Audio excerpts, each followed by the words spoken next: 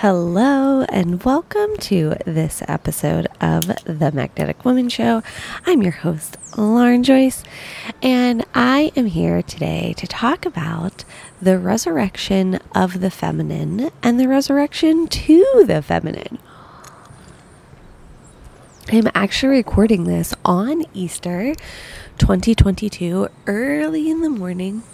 I'm currently in Puerto Rico with my family on a family vacation, and for some reason or another, I have been waking up very early, which is unlike me. Normally, you cannot get me out of bed before 8 a.m., and yet here, the clock strikes 6 a.m., and I am up and at 'em. And I've actually been thinking about recording this podcast, honestly, the entire time I've been here. Now, if you know me, if you follow me, if you listen to my podcast, then chances are you already know that I was raised Catholic. I went through 10 years of Catholic school. I'm not religious anymore. I very much consider myself to be spiritual. And that said, here I am in a very Catholic place for Holy Week, right? So I'm here during Easter, during Holy Week. Now, as a side note, if you have not been to San Juan, Puerto Rico, get here soon. It's amazing. I love this city. We've been going to the beach. We've been going into the old town.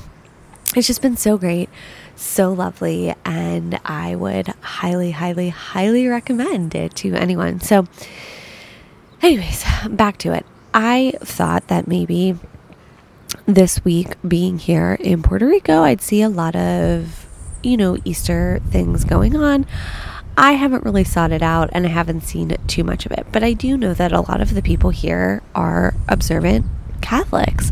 And so for those of you who don't know, Holy Week is the week between Palm Sunday and Easter Sunday. So Good Friday is when it is believed that Jesus died, he was crucified, and then 3 days later he rose from the dead, being Easter Sunday, right? Now, if we look back historically through other cultures, other religions, the majority, if not all of them, had some kind of death and rebirth celebration. So for pagans and different Celtic pagans and religions, there was a celebration around the spring equinox, bringing new life into the world. Now, when Constantine made it that Christianity was the religion of the Roman Empire back in 300 or 400, I'm a few sips into my coffee, so sorry.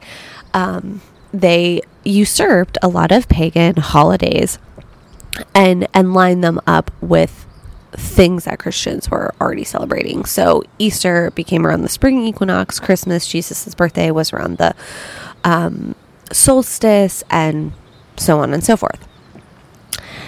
Egypt actually celebrated the death and rebirth of one of their gods, Osiris, right? And Isis, his consort, the goddess, brought Osiris back to life, right? So we see this theme of death and rebirth. Now, this theme, death and rebirth, is a feminine theme. Now, when I say that, what I mean is if we look at all humans go through death and rebirth processes in their life, whether that be with an identity piece, emotionally, we can look at every piece of our lives and find something to really lean into the death and rebirth process. It could be around a career or a job, something that you have to let die, that you have to let go of in order to bring new life into the world. However, when the patriarchy cut the feminine out of the divine and the divine out of the feminine, meaning they took the divine out of the female body, that's really where I see as disconnecting from the ability to truly honor death and rebirth processes in all aspects of our lives. So for Christians, right, Easter is this celebration of Jesus dying and resurrecting and rising from the dead. But again, growing up and attending Catholic school, there was never an element of we celebrate Jesus's death and resurrection, here's how to bring that into all of your life. It's like he died for your sins because you are inherently flawed and bad and not worthy. And then he rose from the dead. And maybe if you're good enough and prove that you're good enough through suffering, through guilt, through shame, then you'll make it to heaven. Which, I mean, come on. Am I right? Yeah. Okay.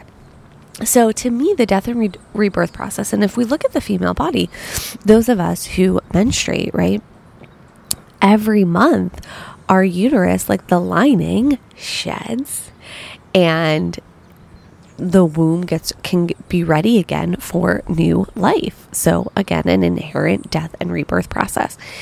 And when I say the resurrection of the feminine, I'm also very much talking about the fact that at least over the last 5 years, and I've been in this space and doing this work for almost a decade now, but specifically over the last 5 years, there's been this massive resurgence and resurrection of feminine energy and women discovering, focusing on, playing with, igniting their own feminine energy. There's this massive goddess movement which focuses on the divine feminine, which is so needed, so necessary. And yet, what I see in most of those spaces is still a disconnection from the body.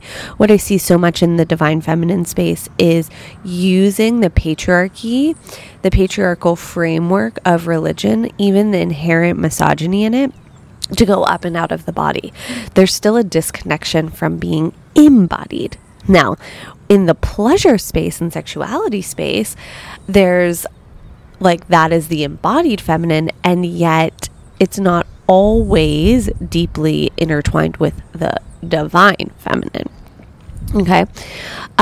So this resurrection of the feminine is about how, again, definitely over the last 5 years, there's been this massive resurgence of women like reclaiming aspects of the embodied feminine, reclaiming aspects of the divine feminine. I was just in a bookstore recently, like a little gift shoppy store close to my house in Pittsburgh, and I picked up a book called Moon Cooking, or something like that. I can't remember the name off the top of my head, but basically it's recipes to and a way to cook and when to eat certain recipes to sync with your menstrual cycle to really support your hormonal health.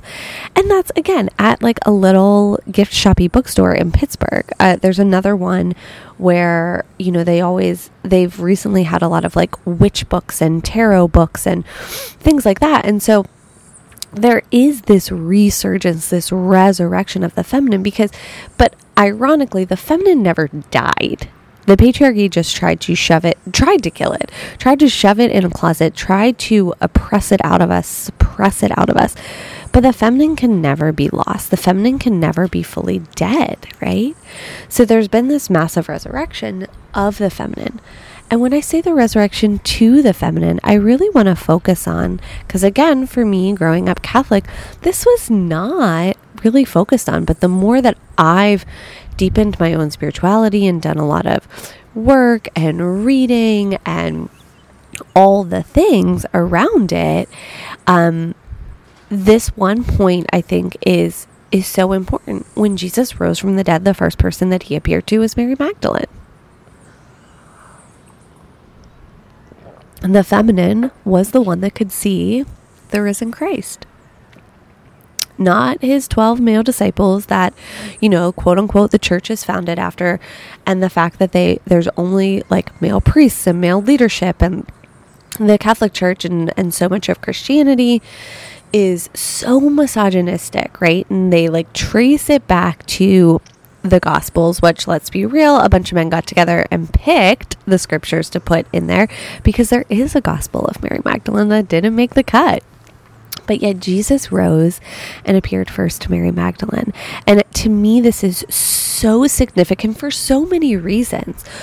Specifically being that the feminine is the feminine is the aspect of all of us that can see beyond reality, that can see beyond what is there, that has this connection to the divine that is different and unlike the masculine.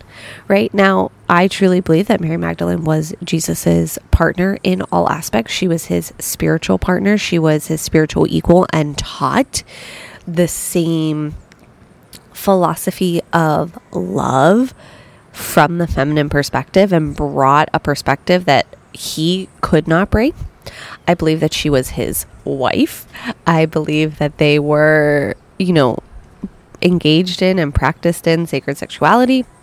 And so, of course, when he died and rose from the dead, who was he going to go to first? His wife, of course. Again, that's my belief system. You can believe whatever you want, and yet in the Gospels, in the Bible, it says that he appeared to Mary Magdalene first. There is no ifs, ands, or buts about that. And so I think it's very important for us as women, especially those of us as leaders, right? The modern woman is really at this spearhead, this turning point, especially those of us who are millennials and older. Gen Z, you're welcome for doing so much of this work and making so much of this mainstream for you. And for those of us, again, I'm millennial and older, it's us as leaders, we're at this precipice, at this turning point where we have seen again and again and again, hard work does not get you what you want, hard work alone. And oftentimes you can work your ass off, get to what you thought would make you feel successful and amazing and fulfilled, and it does not, right? We've been uncovering the deep layers of patriarchy and misogynistic conditioning in ourselves, in the workspace, in the world around us. And it can feel kind of exhausting and kind of defeating, quite frankly. Oh my God, this again. And yet, what I found again and again for really powerful women, for female leaders, what you're yearning for, what you're aching for, is this deeper connection to your own feminine power. And where I see that is this merging of the divine feminine and the embodied feminine. To me, when I first got into this work, again, I had been raised Catholic. I left the church. I was I don't believe in any of this stuff. My dad died and I was okay. And yet I want to believe in something. I want some sort of spiritual grounding, or I want to believe that there's something more than just this physical life, but I have no idea what that would look like. And I don't believe in Catholic doctrine. And then I found myself in Mama Gina's mastery program, right? And she's on stage the first day, your power as a woman is your connection to your feminine and your connection to your pussy. And I was I'm sorry, get me out of here. This sounds like sin, right? It brought up all this shame inside of me. And for me, the more I deepened into sensuality, pleasure, sexual healing, and celebration in myself, the more I deepened myself spiritually. So to me, they have always been intertwined. And yet what I see for most women, you're either in the goddess movement, so you're deepening your intuition and spirituality, but you're still cut off from your body. You're still disconnected from your full sexual expression. You're still shutting down a sense of embodiment and sensuality. Or maybe you've kind of dipped your toes into the water of pleasure and sensuality and healing your sexuality, and you're kind of flailing in the ocean spiritually, right? You're okay, well, I'm noticing as I'm deepening my own connection to my body, I'm seeing how some of the beliefs I grew up with, whether they be religious or just kind of culturally, socially, don't support a woman. But what do I believe? I call myself a spiritual feminist, and because to me, feminism is not only believing that women are equal to men, that everybody is a person, everybody is equal, right? But when I say a spiritual feminist, I also mean using spiritual principles from the feminine, from goddesses, from ancient cultures and religions that revered the feminine and women, and bringing that forward as my spiritual practice. So the first one that always comes to mind, and I think the first principle, is unconditional love and acceptance for everything and every experience. The feminine is in acceptance of everything. And that does not mean complacency and like, oh, well, this is how it is, I gotta accept it. But it does mean, like, if something's happening in your life and you're like, oh my God, I want to change this isn't what I want things to be different, coming into a state of acceptance, like, okay, this is happening for me, and what are the lessons that I need to learn here? What is the opportunity for me, right? Unconditional love, loving all aspects of being human. Like, your soul chose to come into this world as a human right now. And in Western religion, in Christianity, in the patriarchy, with misogyny, teaches us that we have to transcend being human. We have to not have human emotions. How often do you have an emotional reaction and say, oh, I'm just being crazy. Oh my God, I feel crazy, right? It's like, no, you're not crazy. You're just fucking having an emotional experience because you're goddamn human. So to me, for me, this Easter is about the resurrection of the feminine and remembering that the resurrection was to the feminine and the importance of our feminine, especially as leaders in this world, because for 3,500 years, the patriarchy has taught us that the feminine isn't right, and that it's less than, and that it's not worthy. And so we've been walking around thinking that we as women are less than. And this idea of being less than and not worthy enough, this woman has been passed down from generation to generation for 3,500 years. And this is what I mean. We're at this precipice and turning point. Like, it has not helped us as humans to believe this. Like, the amount of trauma and war and violence that has occurred at the hands of the patriarchy is so sad and so disheartening. And so where do we go from here, right? If you're listening to this the day this comes out on Easter or over the next few days, you're like, okay, Lauren, this is all great, but what now?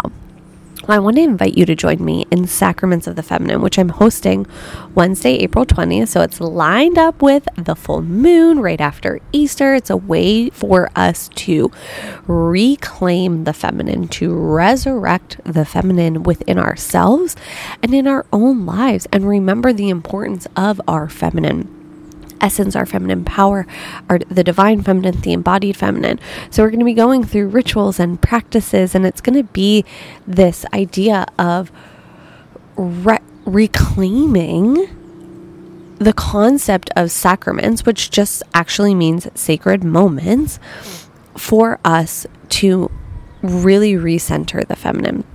So you can join me at themagneticwoman.com/sacraments, plural, or you can find the link in the show notes. I hope you've enjoyed this episode. Make sure to give it 5 stars, leave a review, share it on social media so more women can hear it, and I'll see you next time.